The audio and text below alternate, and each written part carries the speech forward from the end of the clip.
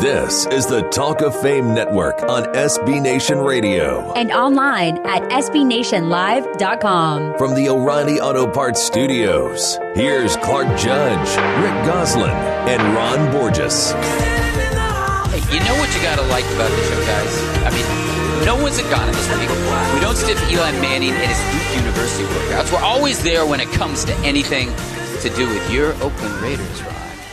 Love my Raiders.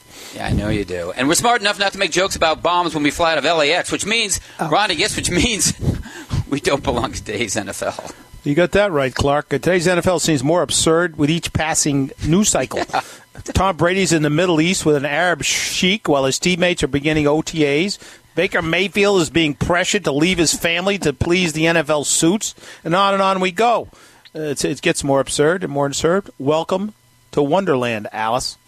Can that cheek run deep roots, Ron? I'm playing catch with. Really? Hey, Goosey, of all the players not showing up or holding out, or heaven forbid, saying they had explosives in their suitcase, that one's that's unbelievable. Anyway, I think the one that got me most was the Giants offensive lineman Eric Flowers. Yeah, Eric Flowers skipping the first day of Pat Shurmur's off-season workouts with the Giants. Goose, you want to explain that one to me? Well, let me see. New coaching staff, new offense, new position. Eric Flowers has an awful lot on his plate, but in no apparent hurry to pick up his fork. It's that kind of attitude that doomed the Giants to a 3-13 finish last season, and this isn't exactly a Pro Bowl player. Exactly right. He's a flower ready to bloom. It's springtime. There you go. It's springtime, Ron. You know, we're spring in the Northeast. It snowed again yesterday. Unreal. It was snowing here this afternoon. It's terrible. Yeah, and Eric Flowers is a little bit hard to believe. But what I would like to explain, guys, is today's lineup. We have Rams GM Les Snead to talk about the busiest, maybe the best offseason of any NFL team out there. We have former Miami tight end Farrell Edmunds to talk about his three sons, one of whom is in the NFL, and the other two who are in this month's NFL draft. We have Jeff Legwold, Hall of Fame voter Jeff Legwold at ESPN.com, to talk about the best Denver Broncos not in the Pro Football Hall of Fame, and draft expert Robbie Esch of the Huddle Report to give us the lowdown on this month's draft. That's a lot, and there's a lot coming up here, so I know we've got to get to it, and we've got plenty of time to do that, and we will right after this. You're listening to the Talk of Fame Network. This is Ruben Brown, and you're listening to the Talk of Fame Network.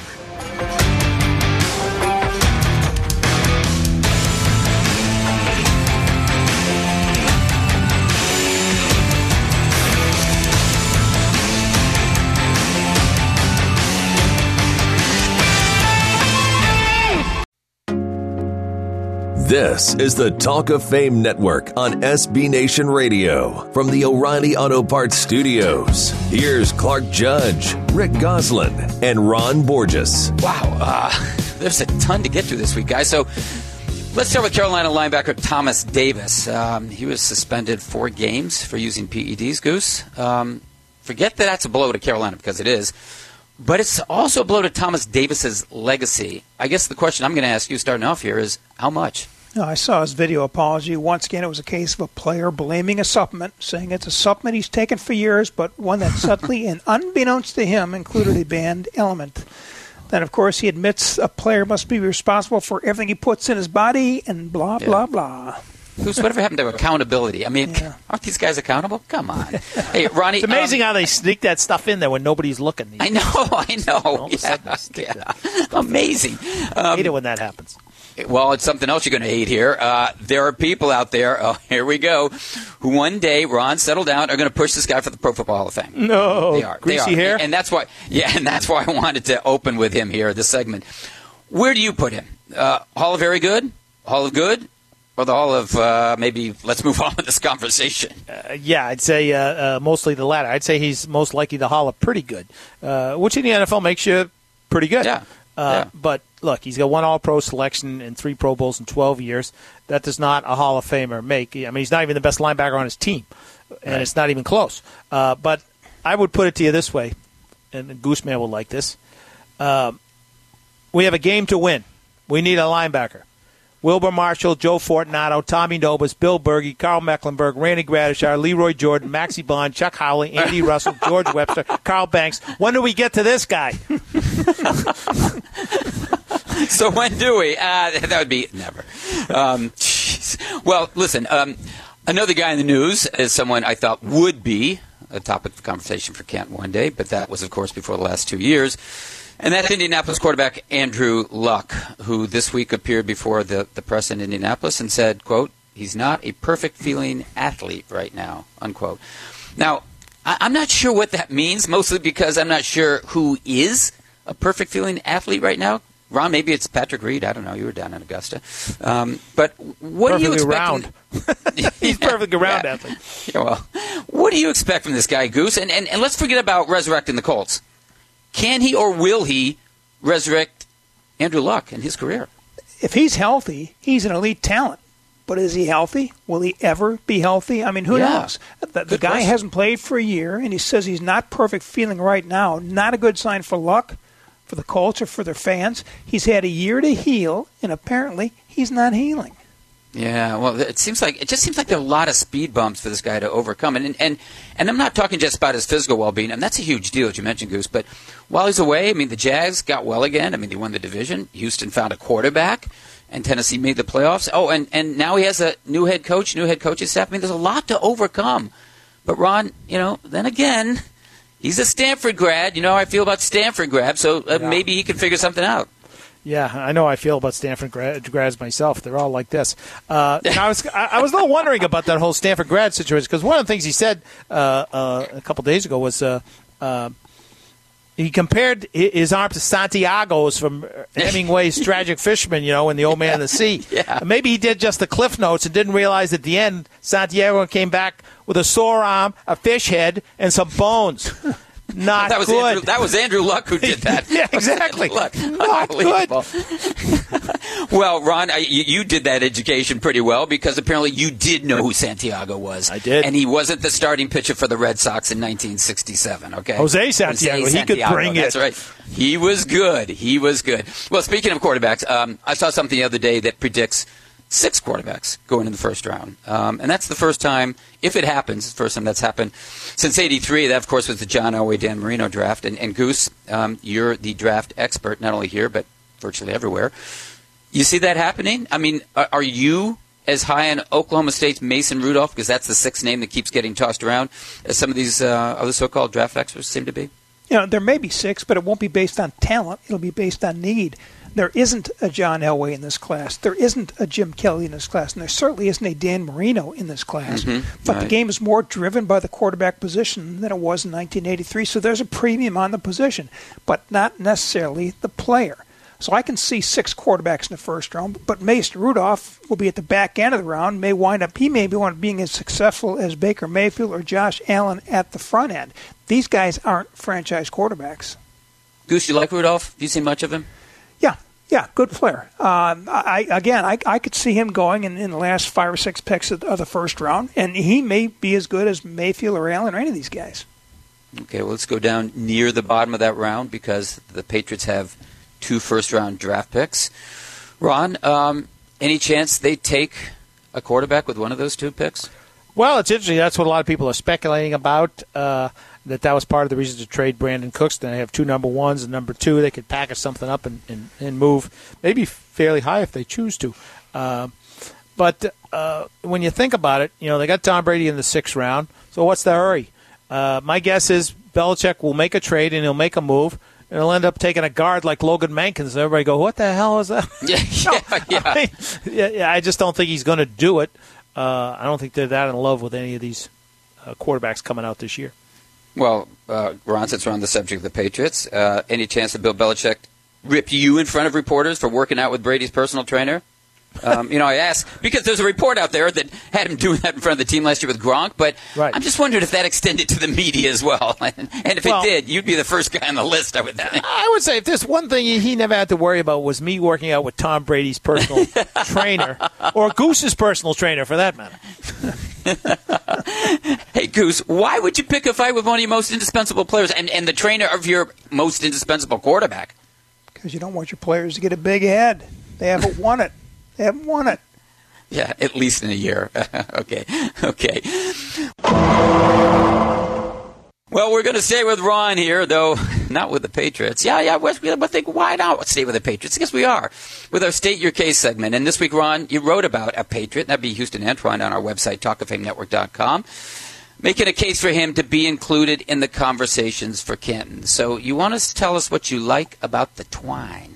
Love Twine. It was when I was a young boy. Houston Antwine may have been forgotten by those who never saw him terrorize opposing offenses during his 11-year career spent mostly in the AFL. But if you ever actually experienced an afternoon in his grasp, you never forgot it. Hall of Fame guard Billy Shaw of the Buffalo Bills once said, "I look the way I look today, bald, because of Houston Antwine. I worried about him. He was one of the best pass rushers in the AFL. He was my nemesis." He was a lot of guys' nemesis. After first arriving there in 1961, he had been a standout college career as both a football player and wrestler at Southern Illinois. And many insist it was his mastery of the latter sport that made him a 6-time AFL All-Star and eventually a first-team selection on the AFL's all-time team. At only 6 feet tall and 270 pounds, he had incredible athleticism and quickness and foot speed. But the big factor was his ability to use the leverage when you're such a squat guy.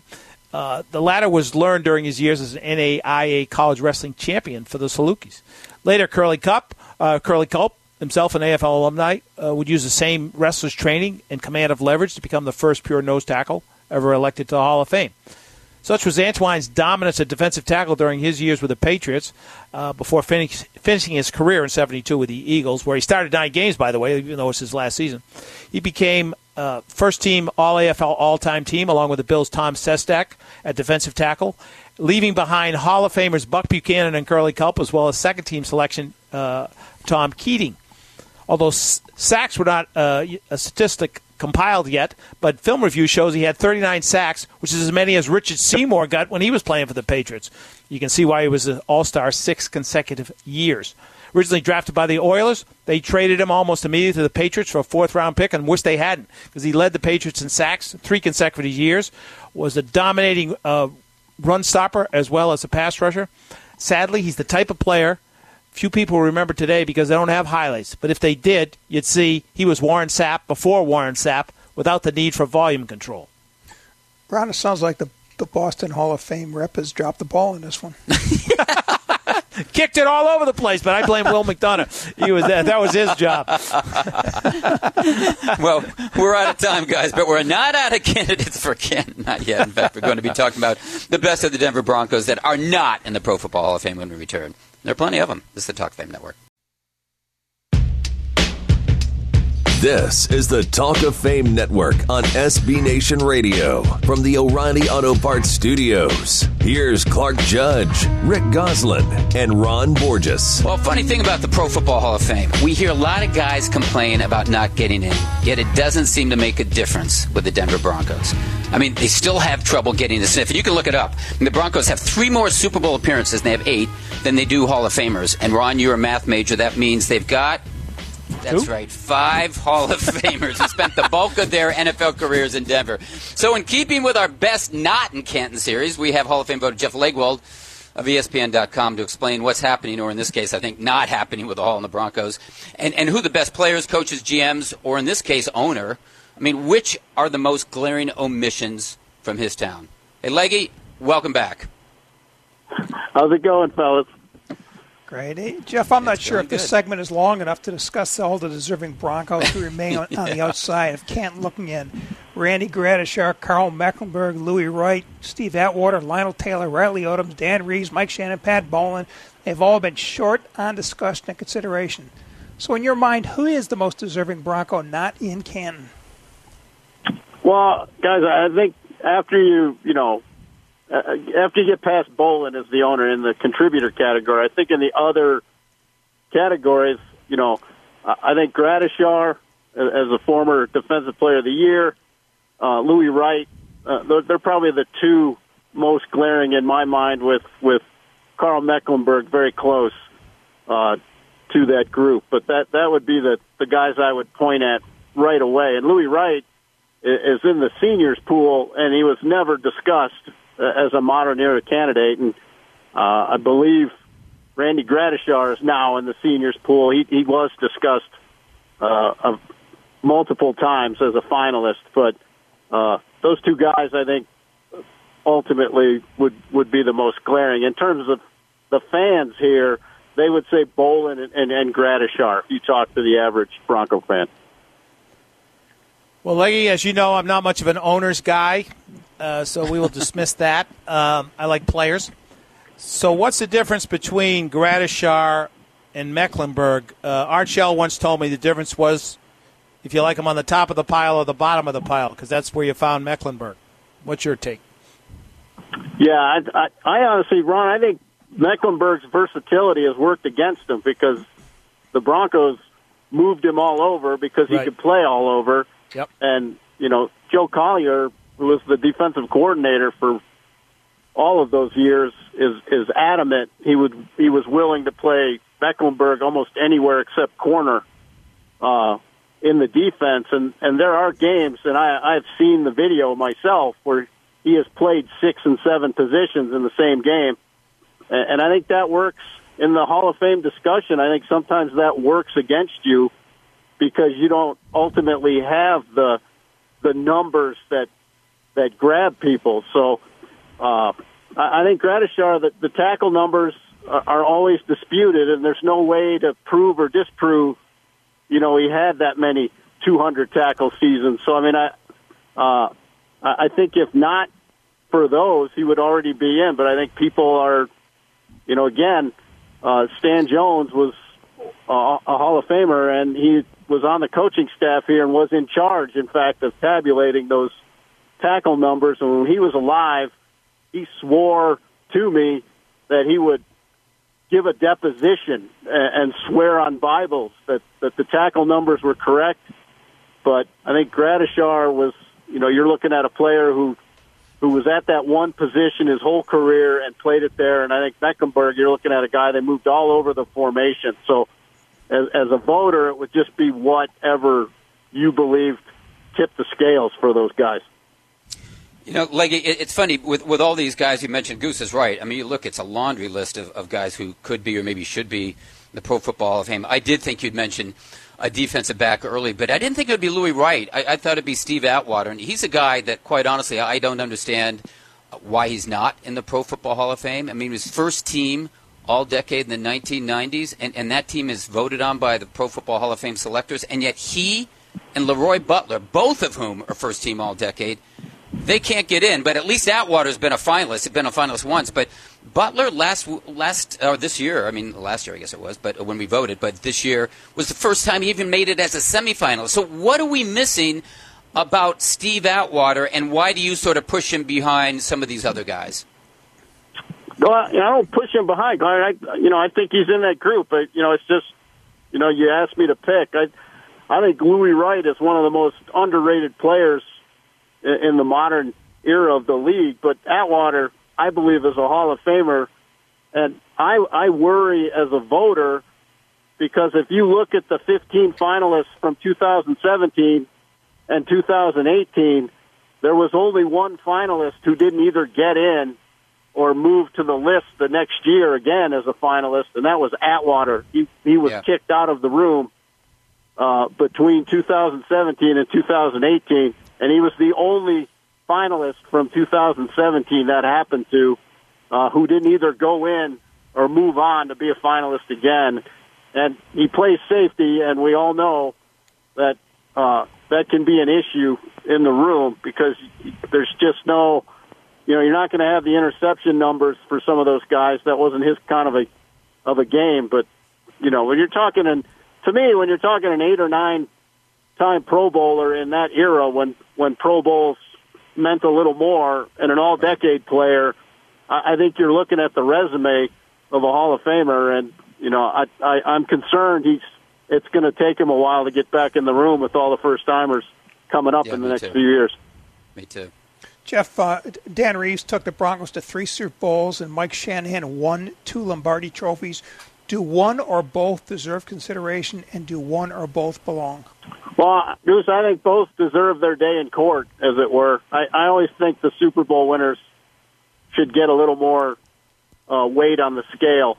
But Reeves just made the team's Ring of Fame in the past couple of years, so that that was a long time coming, even. So, but I think of the two, I think Shanahan's resume that, the Redskins years notwithstanding, but I think Mike's career as an assistant coach and what he did, his role on the 49ers team, even as on that great 49ers team as an offensive coordinator, and then what he did when he came to Denver would give him the right to have his day as a finalist, to at least be discussed. Again, it's hard for coaches because they're in with players, and I think a lot of us would say if you're trying to choose, am I going to put a player in or a coach in, it's hard to ignore the backlog among the players. Well, look at the AFL-era players, as we all know, were slated by the committee for a long time. And when I think of the Broncos, I think of Lionel Taylor. When I was a kid, the first player in history to catch 100 passes in a season. He did it 4 decades. Before that was the norm, or it seems the norm. He was a 5-time AFL receiving champion. How do those credentials fall through the cracks? It would seem like they would take pretty big, wide cracks to get through. Well, that is a wide crack. Not bad for a guy, Hallis wanted to play at linebacker, I guess, either. Yeah, but, exactly. Papa Genius. And that, to me, that's representative of a lot of the AFL guys. They're sort of held to this, defenses weren't that good and personnel wasn't that good. They weren't the established league and they threw all the time. Well, that's fine, but you're judged among your peers. When you played, who you played against, and how did you do. And I don't think there's any question that his numbers are way ahead of his time, and I don't recall us discussing any of the quarterbacks that were throwing to him. So I think like Floyd Little, those teams were so bad. I mean, they were poorly put together. They were essentially 2- and 3-man teams, with Lionel Taylor, with Floyd Little.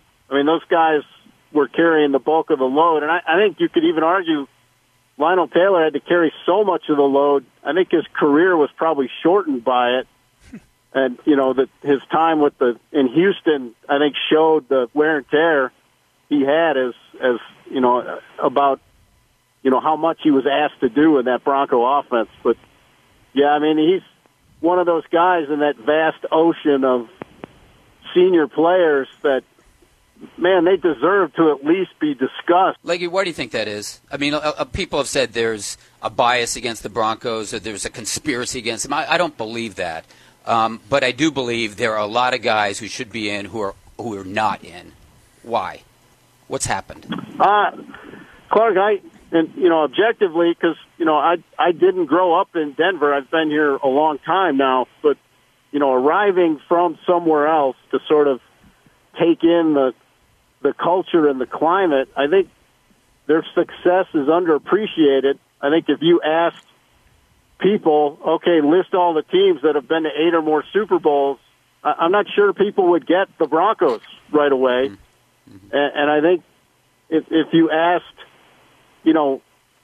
people to sort of rank teams by their local interest, this is a lot like, you guys have been here and can argue the point, but I think it's a little like Green Bay West. I mean, this is a regional team with a rabid following. I mean, they've sold out every game since 1970, and I think that speaks to how deep they are in the culture here, but I don't think that resume is appreciated nationwide. I don't think people lump them in with those foundation teams that, with the local cultural interest, but this is every bit as part of the fabric of the community here as the Bears are in Chicago, and I grew up in Chicago. So, I don't say that lightly, but it's the same kind of thing, but I don't think that's appreciated nationwide as it is here.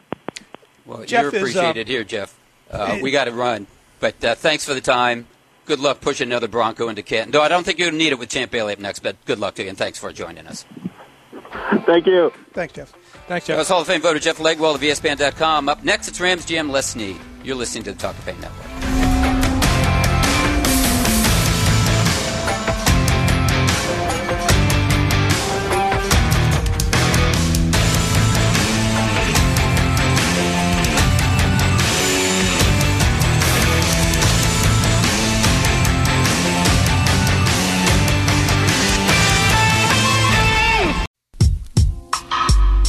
This is the Talk of Fame Network on SB Nation Radio from the O'Reilly Auto Parts Studios. Here's Clark Judge, Rick Goslin, and Ron Borges. Well, we're a Hall of Fame program, and if there were a Hall of Fame for off-season acquisitions, our next guest would be the first guy in. I'm talking, of course, about Rams GM Les Snead, who in the last month and a half has picked up cornerbacks Aqib Talib and Marcus Peters, defensive tackle Ndamukong Suh, and wide receiver Brandon Cooks, and made the Rams, not the Dodgers, the Rams, the hot topic of conversation these days in L.A. Hey, Les, thanks so much for joining us, especially considering your schedule with the draft just about 2 weeks away. Yeah, it's like I told you, when you're in the middle of draft meetings, you need a mental break or just a change of pace every now and then. So this perfect timing. That's what we are, a mental break. That's what we are. I was going to say that we're exactly a mental break. We won't be a challenge for you. Hey, I think 2 out of 3, maybe the Goose will, he might throw a curveball or two that he might. Got to be mentally prepared for. Well, I know we're talking about what you did this year, but you know what? Look what you did last year. I mean, you picked up Andrew Whitworth, John Sullivan, Sammy Watkins, Robert Woods, and you chose Sean McVay as your head coach before nailing the draft. So you've had a nice little run here. On paper, how much better do you believe your team is today than you were at the end of last year? I realize we haven't played a game, but on paper at least.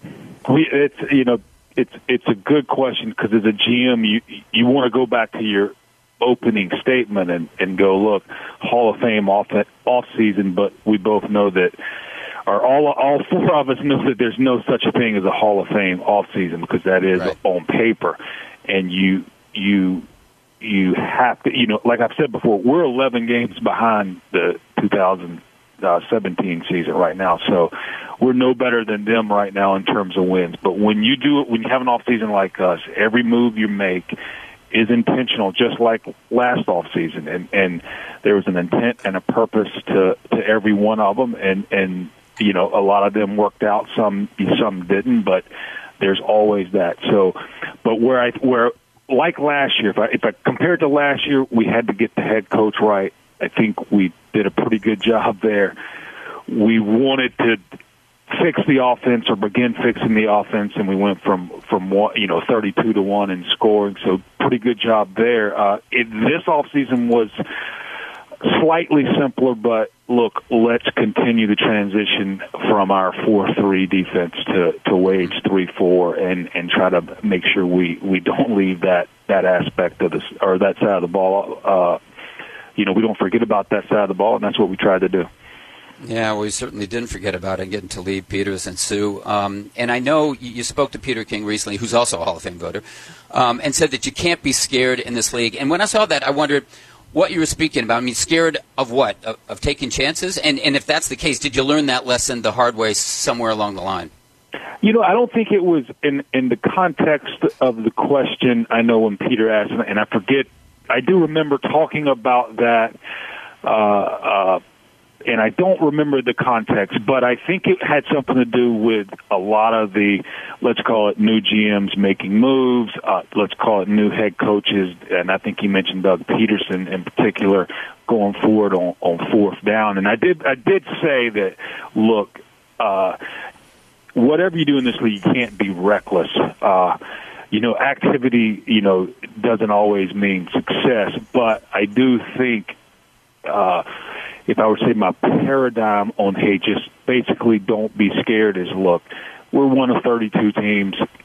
Let's make sure that if we feel like something is going to help us, let's do it. If all the data points that we have leads to, an intuitive thought that this helps us, even though there could be doubts, there could be caution, look, err on the side of go for it. If you truly believe you can make it, and I think at the end of the day, because it's a very, very competitive league with 32 teams, very, very competitive, every Sunday. So you got to make sure that you have the courage to go for it and not necessarily err on the side of caution. Les, Brandon Cooks was the best wide receiver on the best team in the AFC. Nobody knew he was available. How was that deal hatched? I think it's maybe like a salesman. You knock on the door and see if if subset receivers available. But what we did do is hey, obviously let's call it the flirtation with Brandon started the combine before the 17 season. He was a Saint then.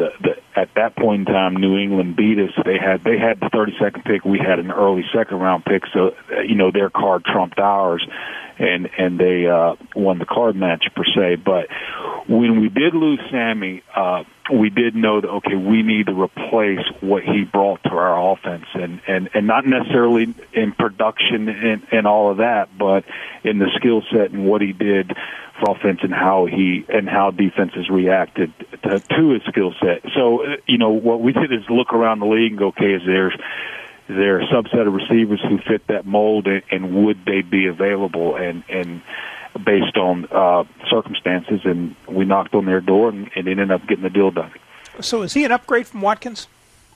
I always say time will tell, and definitely different shape per se, but brings an element of, let's call it, speed that can stretch the field vertically, which Sammy brought, and Brandon brings the same thing. So, time will tell on that. We really think that Brandon fits our offense well, and looking forward to having him. Statistically over the last few years, he's been better than Sammy, but that doesn't necessarily mean going forward he will be, because each situation is different. So what I can say is both players we really liked, but we're really jacked to have Brandon on board. Well, you got Ndamukong Suh, of course, but he's played most of his career as in a 4-3 defense. How do you think he's going to fit at nose tackle in a 3-4? And considering the defensive tackles you already have, Aaron Donald and Michael Brockers, can you see yourself maybe going to more four-man fronts in certain situations?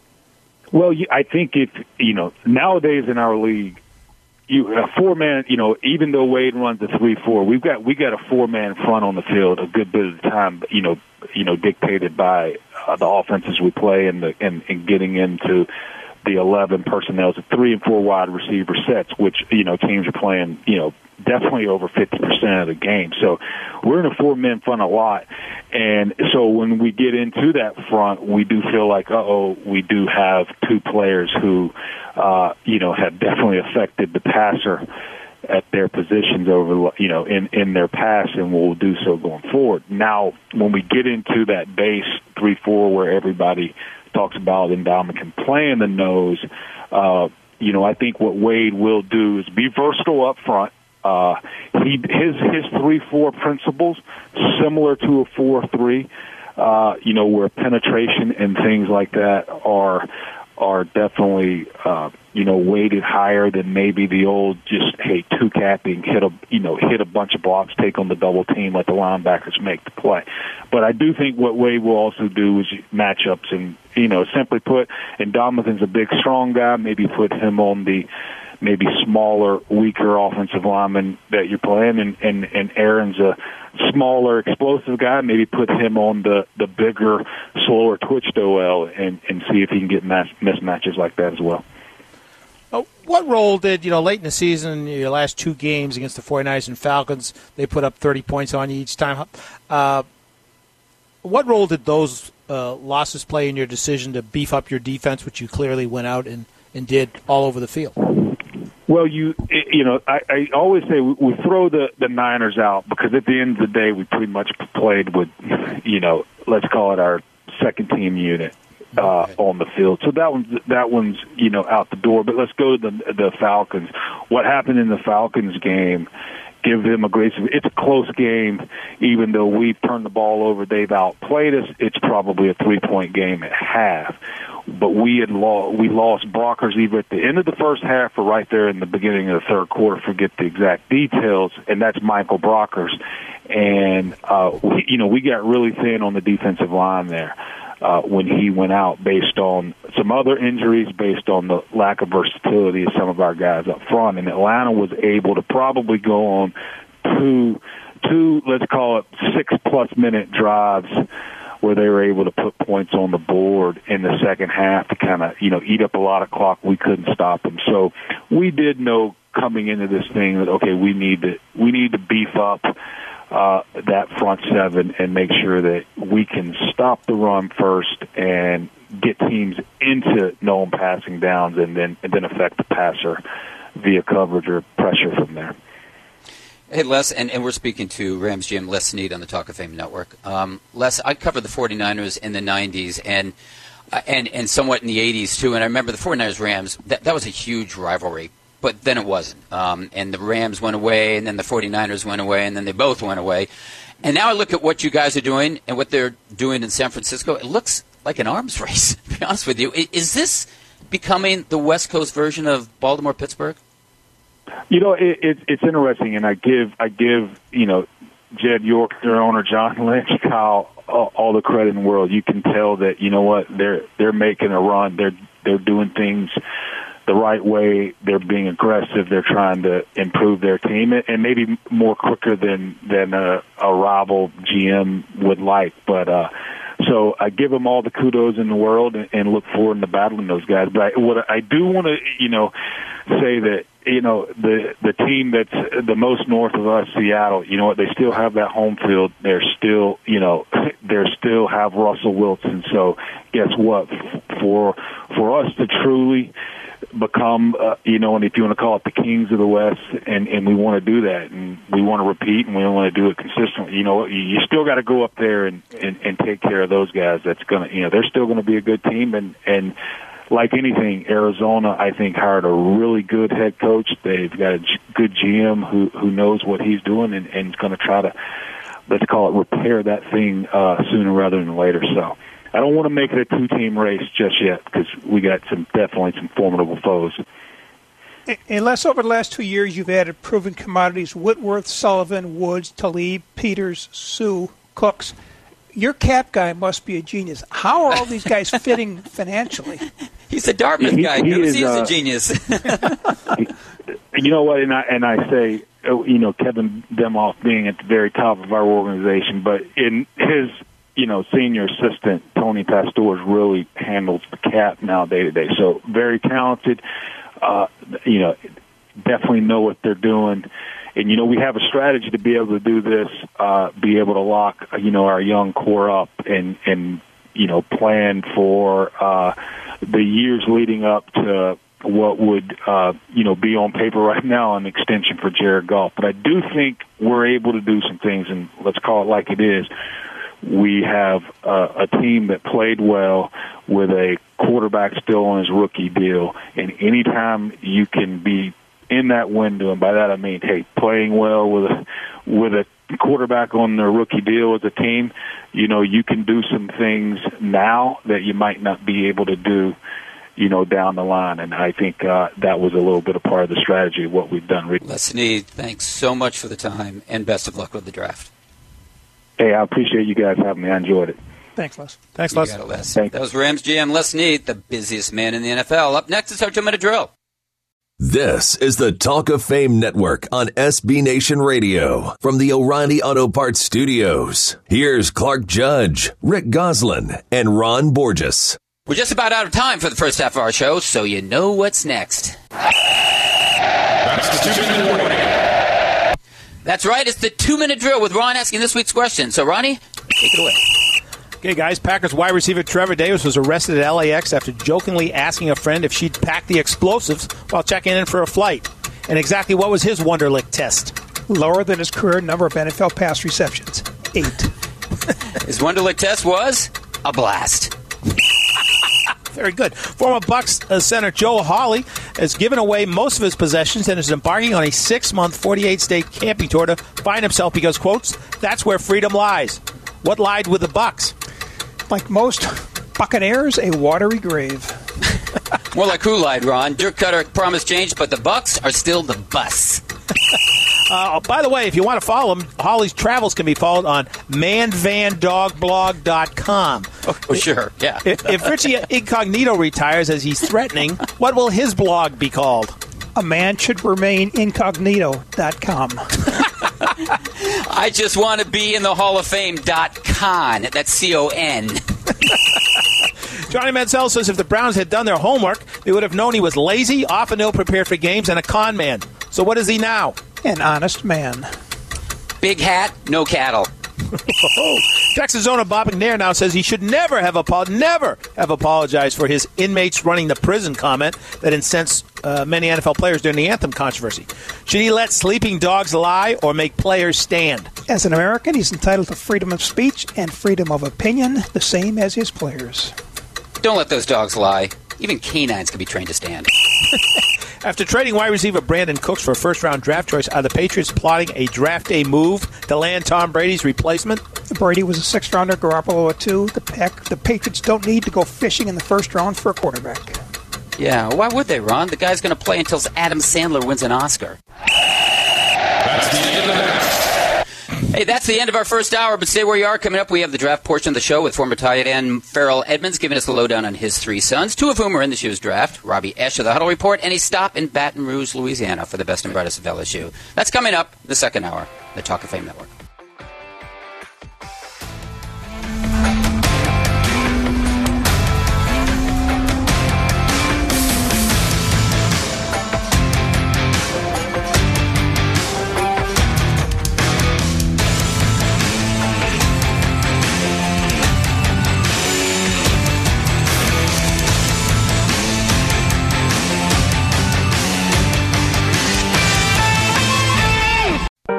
This is the Talk of Fame Network on SB Nation Radio. And online at SBNationLive.com. From the O'Reilly Auto Parts Studios, here's Clark Judge, Rick Goslin, and Ron Borges.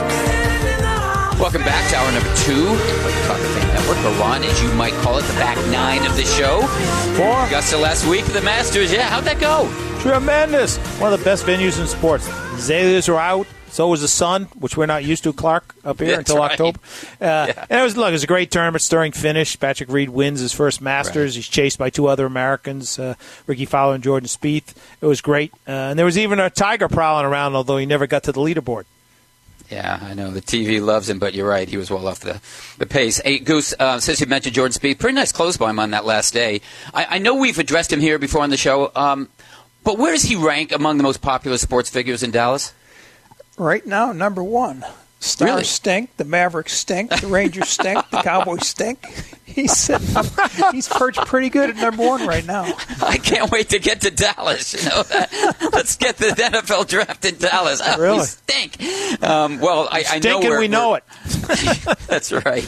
I know where football ranks in Dallas. It's numero uno. There is, as we've mentioned before in this program, a new league forming next spring, and that's the Alliance of American Football, which is a developmental league that just announced its first head coach, and that's Steve Spurrier.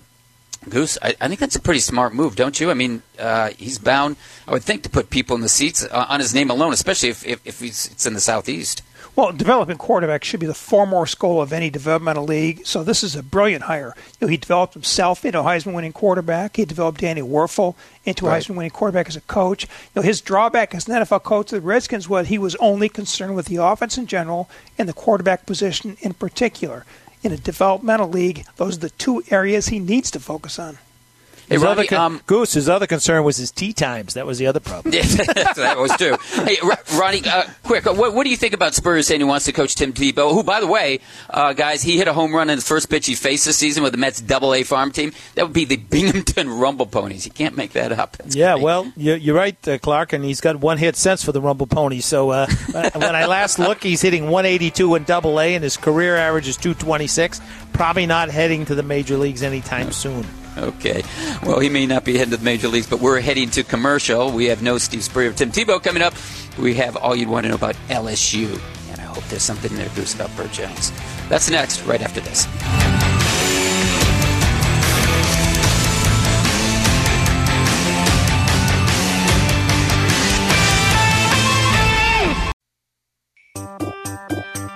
This is the Talk of Fame Network on SB Nation Radio. From the O'Reilly Auto Parts Studios, here's Clark Judge, Rick Goslin, and Ron Borges. Hey, before we get to LSU, Goose, I'd like to ask about Texas A&M, and really not specifically about the program, about one of its best players, and that would be quarterback Johnny Manziel. He played last weekend, as you know, in his first spring league game, and that would be in Austin, Texas. You weren't there, were you, by the way, Goose? No, sir.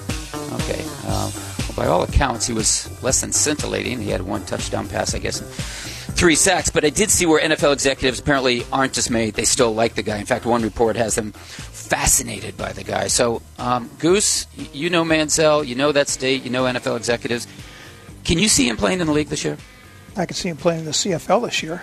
And I think that's the necessary step he has to take. You know, he hasn't played for a couple seasons. I think he's got to get onto the field in Canada, play a full year, show him what he's got. You know, this is a step that a lot of quarterbacks have taken. I think, given the fact he's been out a couple years, he's going to have to go to Canada first. Well, Ron, I know your Patriots have expressed interest in him, and nothing more than interest, but they've at least looked at him. Could you see them moving on this guy this year, next year, whenever? You know, I just find that hard to believe. You know, if a panda suddenly shows up in Franklin Park, they might express interest in it, but they don't really want a panda. You know, the Red Sox had enough of a panda at third base, right? Yeah, I mean, you know, size-wise, he doesn't. You know, undersized player, oversized ego. You know, they're a drop-back, quick reading team. A lot of study time involved. Right. Everything seems the opposite of Johnny Manziel. Yeah. Okay, well, I guess we'll just... And he's not quite a panda, but he looks a little bit like a panda. That was an interesting comparison there. I wasn't sure where you were going with that. I guess I know where we're going. We're moving on from Texas A&M and Johnny Manziel. We're going to Baton Rouge. It's home of the LSU Tigers, of course, and now in the weeks leading up to the 2018 NFL Draft, as you may know, we're looking at the top college producers of NFL talent, and we visited the universities of Texas, Florida, Oklahoma, and Penn State so far. So today, we're going to LSU, where the Tigers have had, 9 first-round draft picks this decade? Yes, including 3 in 2017. Could have a 10th this month of running back Darius Grice. So, Gooseman, LSU looks like has a pretty good history at running back. Is that true, or am I just stating the obvious here? Yeah, not bad. You know, Tigers have had 2 of their runners in the Hall of Fame, Steve Van Buren for the NFL champion Philadelphia Eagles in the 40s, and, of course, Jim Taylor for the NFL champion Packers in the 60s. They combined for 4 rushing titles. And also Leonard Fournette came out of LSU a year ago, and he was instrumental in the resurrection of the Jaguars as a Super Bowl contender in 2017. Geis rushed for at least 1,200 yards, 11 touchdowns each of his last 2 years at LSU before electing to skip his senior season to turn pro. He's going to be another good one. Yeah, I'm glad you mentioned Geis because I think you're pronouncing Grice, but yeah, Geis. And I will ask you this. I've asked you before about certain positions. Is running back the strength of the LSU program? Well, actually, it's a defensive line. Well, the Tigers have had 4 first-round selections. Earl Leggett, our Bears, Anthony McFarland, Glenn Dorsey, Michael Brockers. You know, ironically, none of those 4 ever went to a Pro Bowl, but LSU has produced Pro Bowlers up front. Tackle Kyle Williams has gone to 4 Pro Bowls with the Buffalo Bills. He was a 4th-round pick. Fred Miller of Clark's Colts went to 3 Pro Bowls in the 60s. He was a 7th-round choice. Leonard Marshall went to 2. Helped the Giants win 2 Super Bowls in Bill Parcells' era. He was a 2nd. And Henry Thomas also went to a couple Pro Bowls. The Vikings, he was a 3rd-round pick. Yeah, I love Fred Miller. Of course, I love those Colts. Do they have, and talking about LSU, do they have any defensive line prospects, since you mentioned that we should keep an eye on this draft? Yeah, in fact, they have 2 of them tackles, Greg Gilmore and Frank Heron. Both are in the 6'3", 315-pound range. Both figured to be mid-round draft picks. But as Kyle Williams and Henry Thomas have already shown us, LSU defensive linemen in the middle rounds can be pretty good values. Yeah, it seems that way. Well, Ronnie, I want to get you in this conversation. Yes, sir. LSU has produced 3 Hall of Famers. Quarterback Wyatt Tittle joining those 2 running backs, but that number could climb significantly, and I would think would in the near future, maybe next year, with Alan Faneca and Kevin Mawae, both finalists for the class of 2018. They were finalists last year as well. There's some who believe the best player not currently enshrined in Canton is former LSU safety Johnny Robinson, and I think that would be the Gooseman and me and maybe you, Ron. But I know that your favorite LSU Tiger isn't Johnny Robinson. No. It's Billy Cannon, right? It is. I look over my left shoulder here in my office, and there he is, leaping in the air. Autograph photograph is signed by Billy, number 20, Cannon, Heisman Trophy, 1959, College Football Hall of Fame.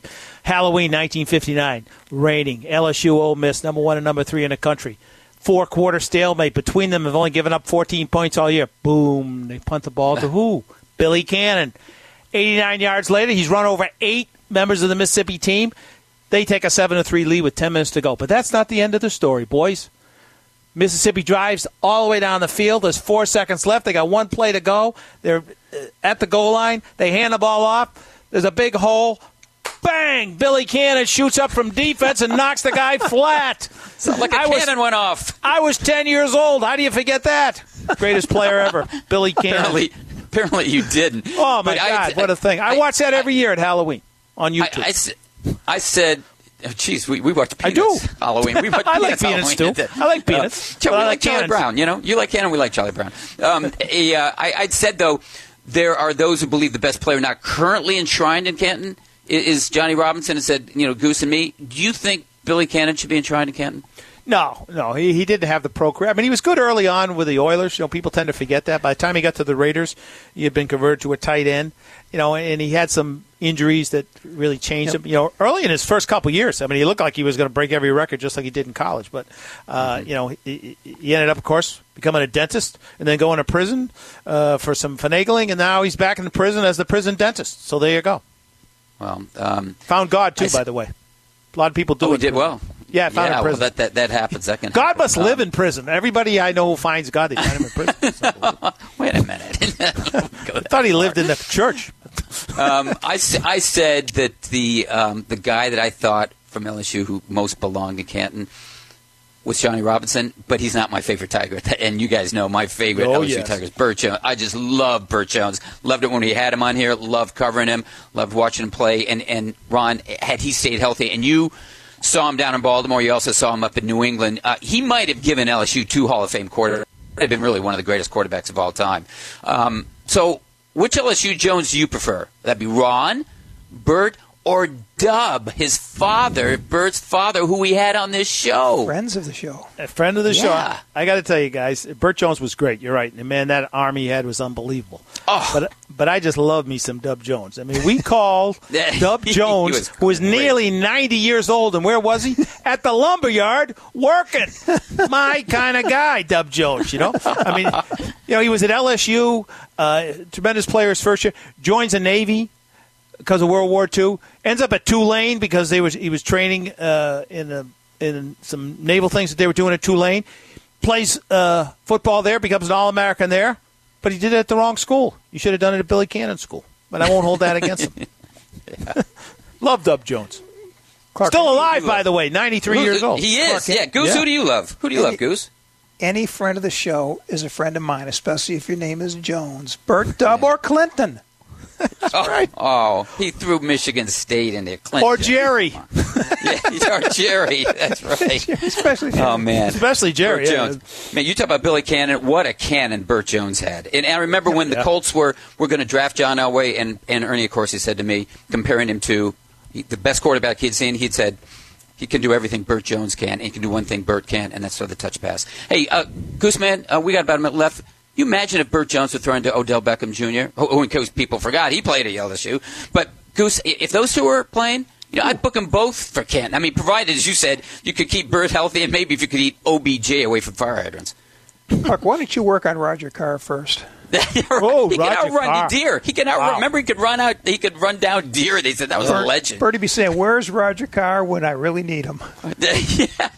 Remember those ears? Remember those ears that Roger Carr had here? Those ears that stuck out like open doors in a cab. It's like, man, close the door. That's right. But if you think you want anyone to run down a deer, that would be Roger Carr. Don't outrun the cornerback. Just run down that deer. That guy could fly. No question. He could fly. Well, that's going to do it for LSU and cornerbacks, but not for the draft. Because just around the corner, it's Robbie Esch of the Huddle Report. You're listening to the Talk of Fame Network.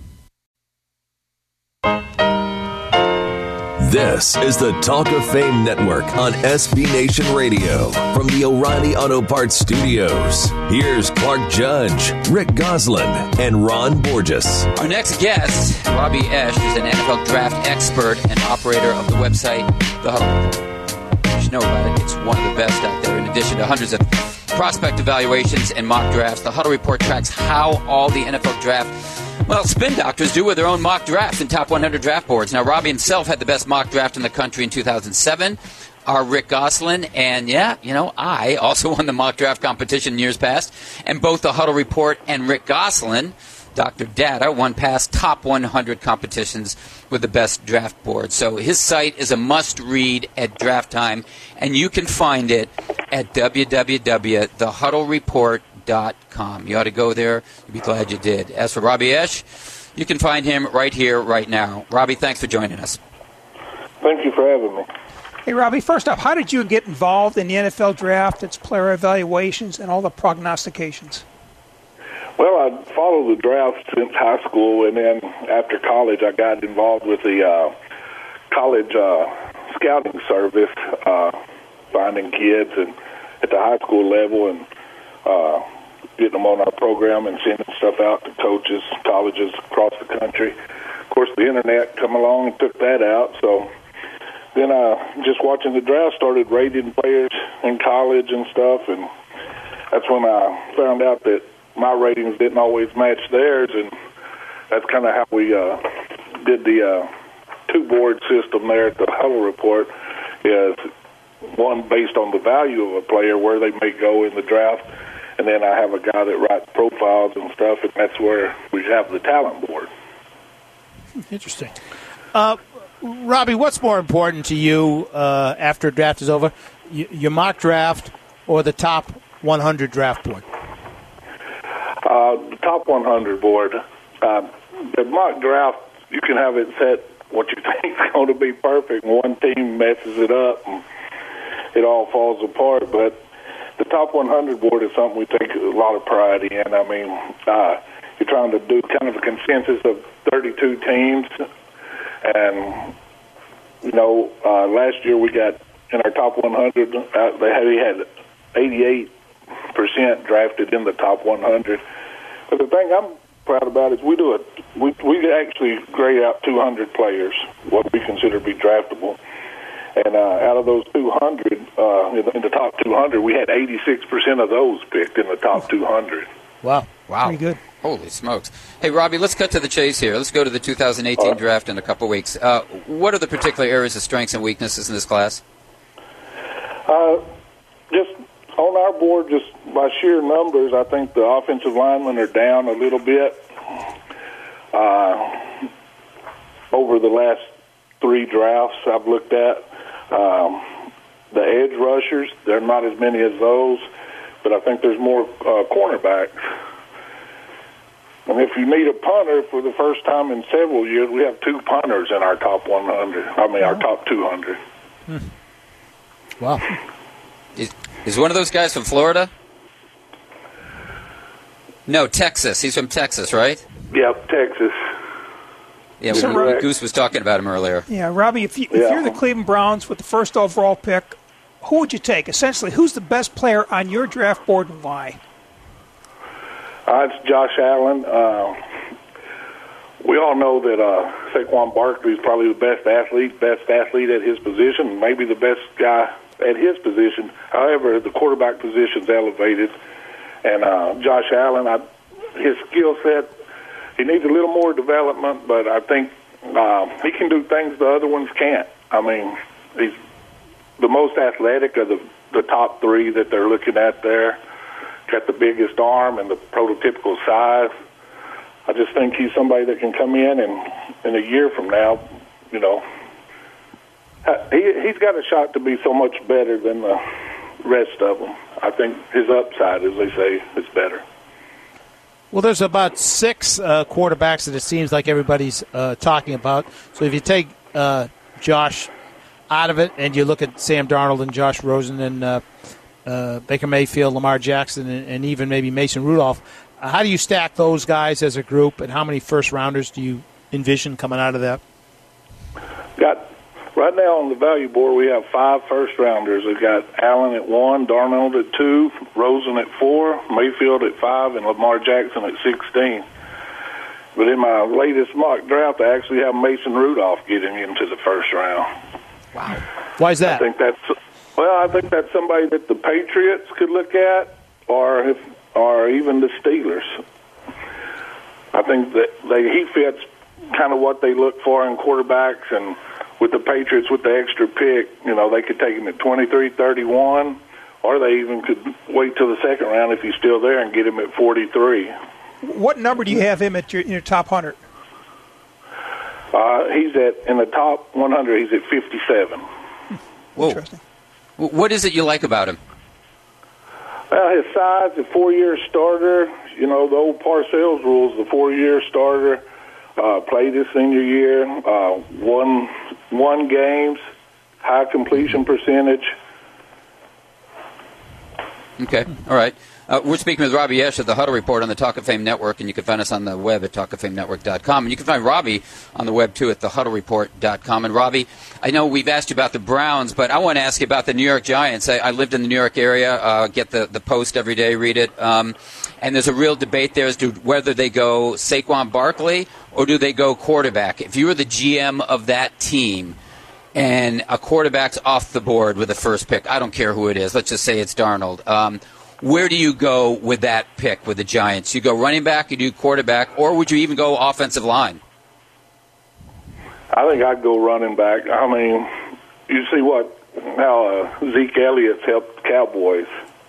Right. And, I think the Giants are a team that can win now. They get the running back in there. Their running game struggled the last few years, and I think it'd help Eli a lot. Robbie, when I did the draft and I researched all those players and look at about 500 players, I'd always wind up with a favorite player on the board. It could be a guy in the 5th round, a guy in the 3rd round, even a guy that I really, really liked. So who is your favorite player on this draft board? Actually, it's a wide receiver from Texas Tech. His name's Dylan Cantrell. He's number 198 on my board. And, he's 6'3", 226, ran about a 4.59, but he run a 4.03 short shuttle. So his quickness relates to his speed. He's got a 38.5-inch vertical, and he works sideline well. I don't know if I've ever seen him drop a pass.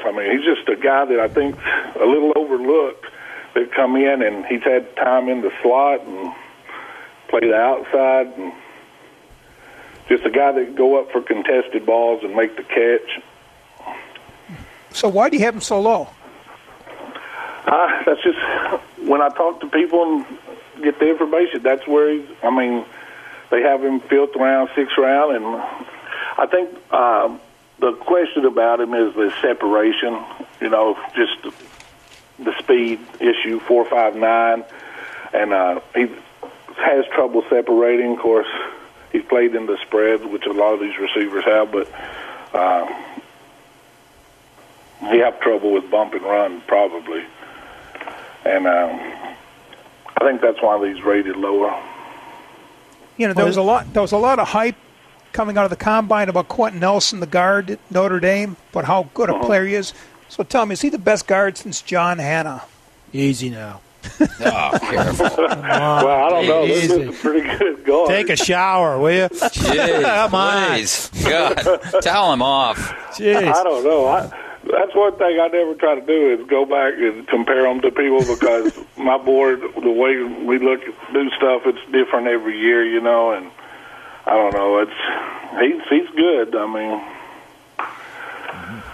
He's good, and then there's John Hanna. Yeah, right. That's right. Hey, Robbie, I wanted to ask you about Lamar Jackson. Bill Polian caused a little stir a few weeks back when he said he should become a wide receiver. The kid didn't take to that, and I can understand why. What do you see when you look at him? Obviously, it sounds like you have him rated pretty high. He obviously a good athlete. I wish he had run the 40. I'd have liked to have seen his time, but maybe he didn't because of the wide receiver deal. But accuracy issues in some cases.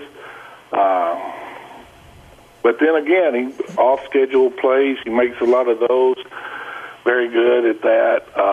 And the dimension of running. I mean, you look at a team like the Texans who are changing their offense to be more for a running quarterback.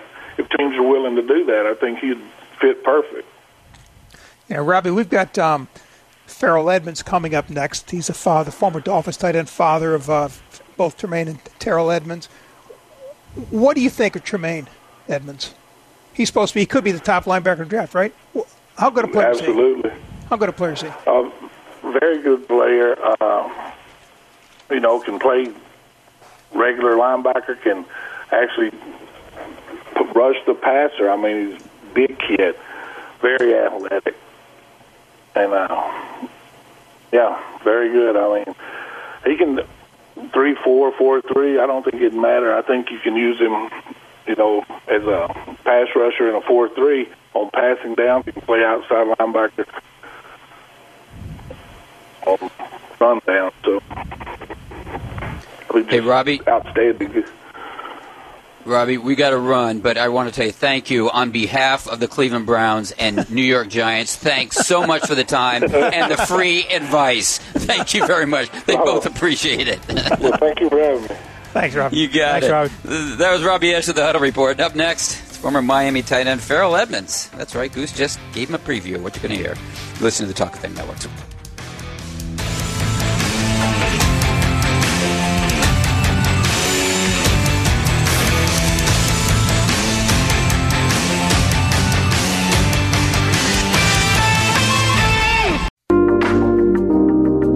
This is the Talk of Fame Network on SB Nation Radio from the O'Reilly Auto Parts Studios. Here's Clark Judge, Rick Goslin, and Ron Borges.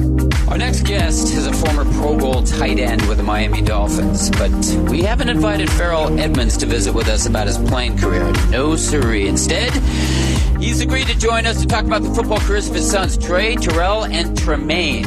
All played at Virginia Tech, although Trey finished at Maryland, and all are accomplished. Trey's a running back with the Saints, while Terrell and Tremaine are highly regarded prospects in the upcoming 2018 draft. Now, Terrell's a safety, and Tremaine projects as a first-round draft pick at linebacker. Farrell Edmonds, you got accomplished kids. Welcome to my three sons. Thank you, sir. Farrell, so who is the best athlete in the family? I tell you what, it's hard to say. Each one of them brings something different, probably the most just gifted, just pick up things real quickly. I probably say Terrell, but I take Tremaine and Trey. They hard workers and they pick up things real quick. They're very intelligent kids. Where do you fit in? I used to be the fastest. Now I don't know no more. Trey, Terrell, and Tremaine, all these guys, they grew up and, the speed just came with them. That happens.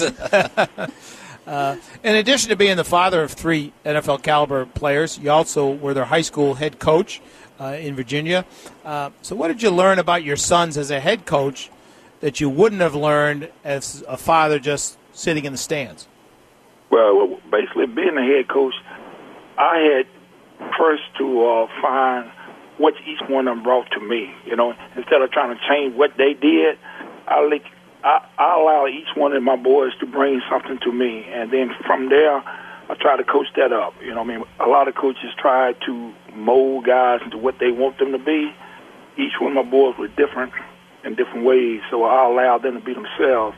Then from there, I try to bring the best from there. Hey, Farrell, I'm just wondering, just following up on that, how difficult is that? In other words, where does the father stop coming in and the coach take over, or where does the coach stop and the father take over? Isn't that a difficult balancing act? It was. All my boys told me, I coached them on the field, I coached them riding home with me, I coached them at home watching film. The boys said, Dad, hey, at one point the boys said, hey, learning is good, but Dad, sometimes just let us relax. But you know what? all the boys embraced it, and they really, I mean, as they got into high school and basically probably like 10th grade, you know, all the boys embraced me teaching them the game of football. I mean, you know, because the boys are good athletes, but, you know, you still got to learn the game of football. You know, you got to learn the fundamentals. You got to learn secrets. You know, each. Maybe like Trey was running back in the high school. Maine was a tight end, linebacker, fullback, and you know Trey played every position. So you know, I mean, at that point, you know, you basically have to teach them how to play certain positions. Phil, were you harder on them? Were you harder on them than you were the other kids? No, I wasn't harder on them, but you know what? I basically allowed the boys to sit in on film session with me at home, you know what I mean, breaking down film. You know what I mean, each one of them got opportunity to break down film. Not, you know, a lot of young kids like to look at themselves and you know, all the good things they do in the game. I tried to teach them what the line did in front of, what the defensive line did in front of. If that guy did that, you're supposed to fill that gap.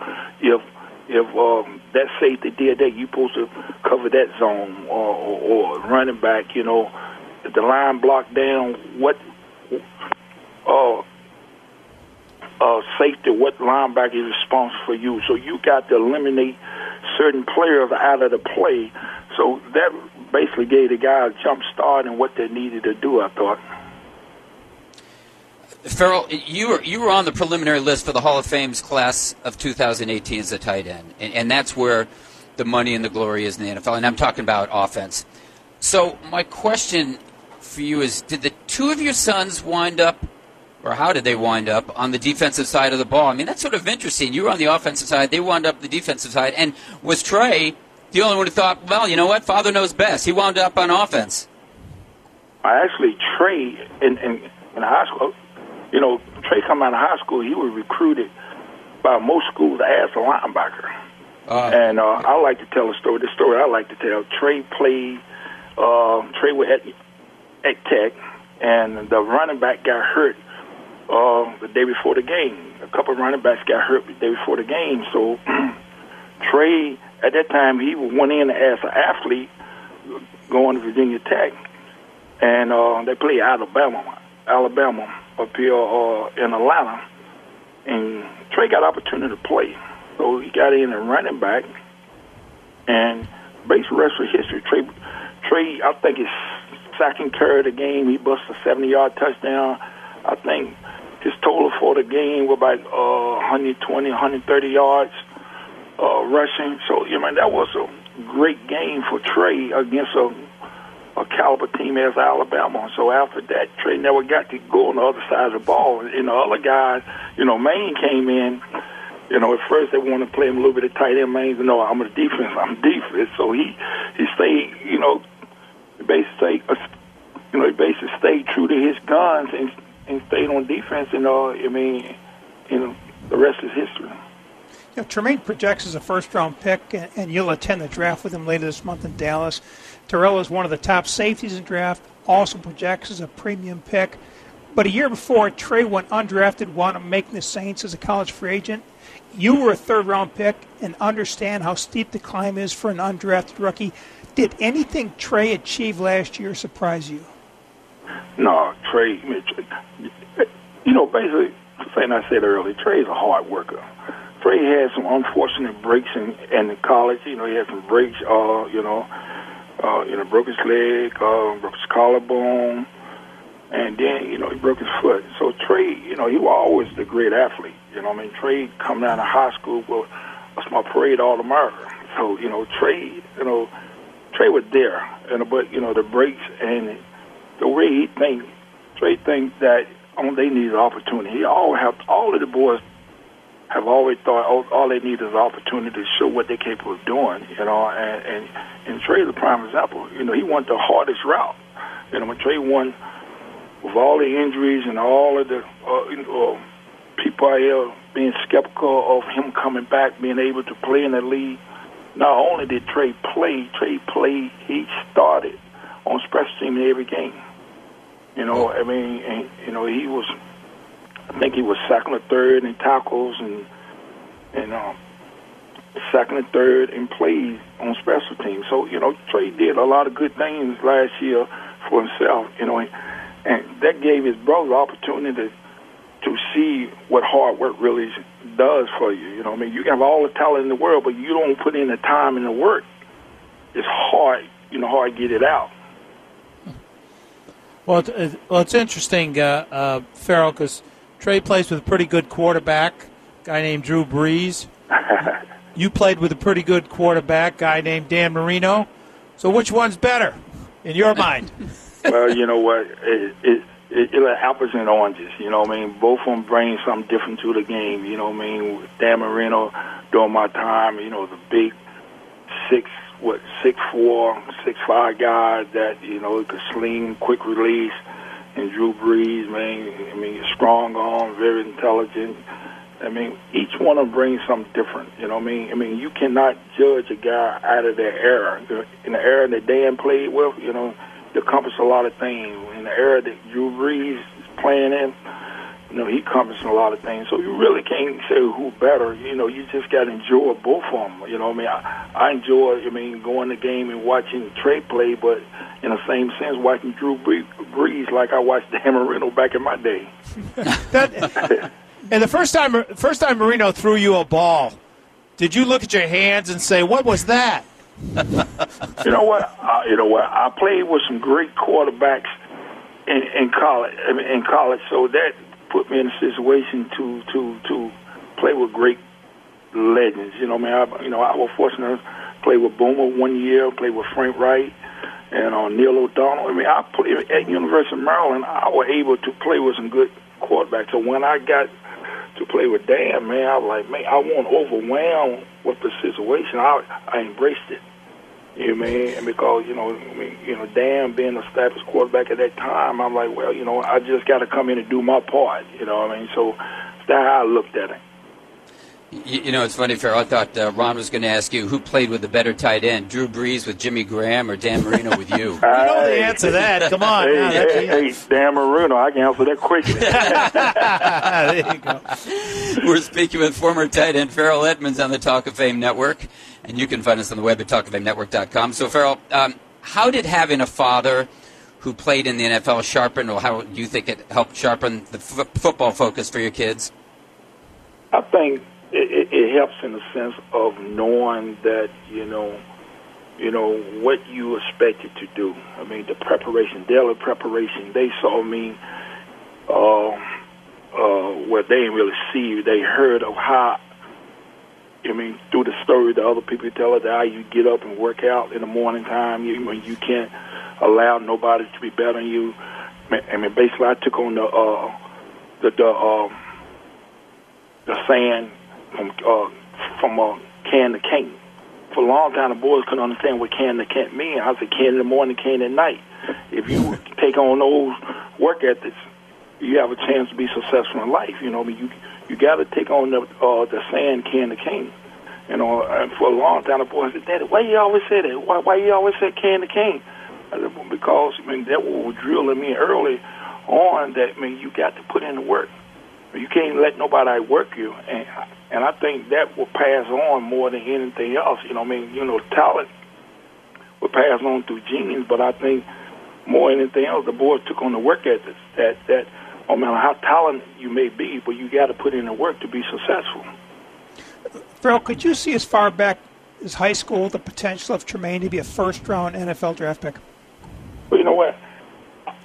I always thought that he was a special kid. All my boys are special. I looked at Trey, all of them, and I always just dreamed what path would God take them. Being an athlete, each boy is going to go through their own path.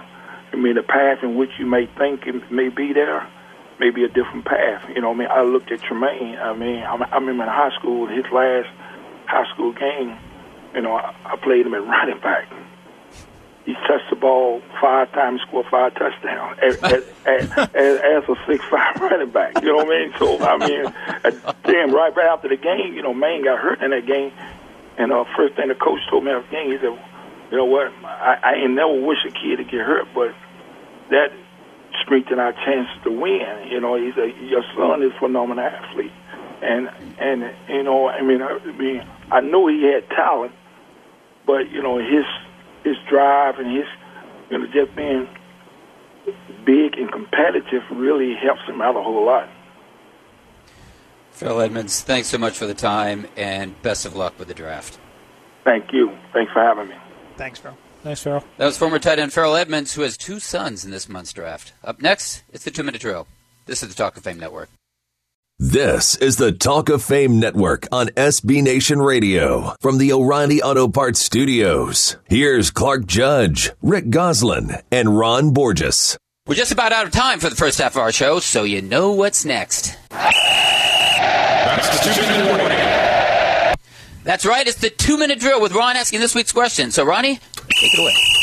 Okay, guys, Packers wide receiver Trevor Davis was arrested at LAX after jokingly asking a friend if she'd pack the explosives while checking in for a flight. And exactly what was his Wonderlic test? Lower than his career number of NFL pass receptions, 8. His Wonderlic test was a blast. Very good. Former Bucs center Joe Hawley has given away most of his possessions and is embarking on a 6-month, 48-state camping tour to find himself because, quotes, that's where freedom lies. What lied with the Bucs? Like most Buccaneers, a watery grave. More like who lied, Ron? Dirk Cutter promised change, but the Bucs are still the bus. By the way, if you want to follow him, Hawley's travels can be followed on manvandogblog.com. Oh, sure, yeah. If Richie Incognito retires as he's threatening, what will his blog be called? A man should remain incognito.com. I just want to be in the Hall of Fame.con. That's C-O-N. Johnny Manziel says if the Browns had done their homework, they would have known he was lazy, often ill-prepared for games, and a con man. So what is he now? An honest man. Big hat, no cattle. Texas owner Bob McNair now says he should never have apologized for his inmates running the prison comment that incensed many NFL players during the anthem controversy. Should he let sleeping dogs lie or make players stand? As an American, he's entitled to freedom of speech and freedom of opinion, the same as his players. Don't let those dogs lie. Even canines can be trained to stand. After trading wide receiver Brandon Cooks for a first-round draft choice, are the Patriots plotting a draft day move to land Tom Brady's replacement? Brady was a 6th-rounder, Garoppolo a 2. The Patriots don't need to go fishing in the first round for a quarterback. Yeah, why would they, Ron? The guy's going to play until Adam Sandler wins an Oscar. That's the end of the match. Hey, that's the end of our first hour, but stay where you are. Coming up, we have the draft portion of the show with former tight end Farrell Edmonds giving us the lowdown on his 3 sons, 2 of whom are in this year's draft. Robbie Esch of the Huddle Report, and a stop in Baton Rouge, Louisiana for the best and brightest of LSU. That's coming up in the second hour, the Talk of Fame Network.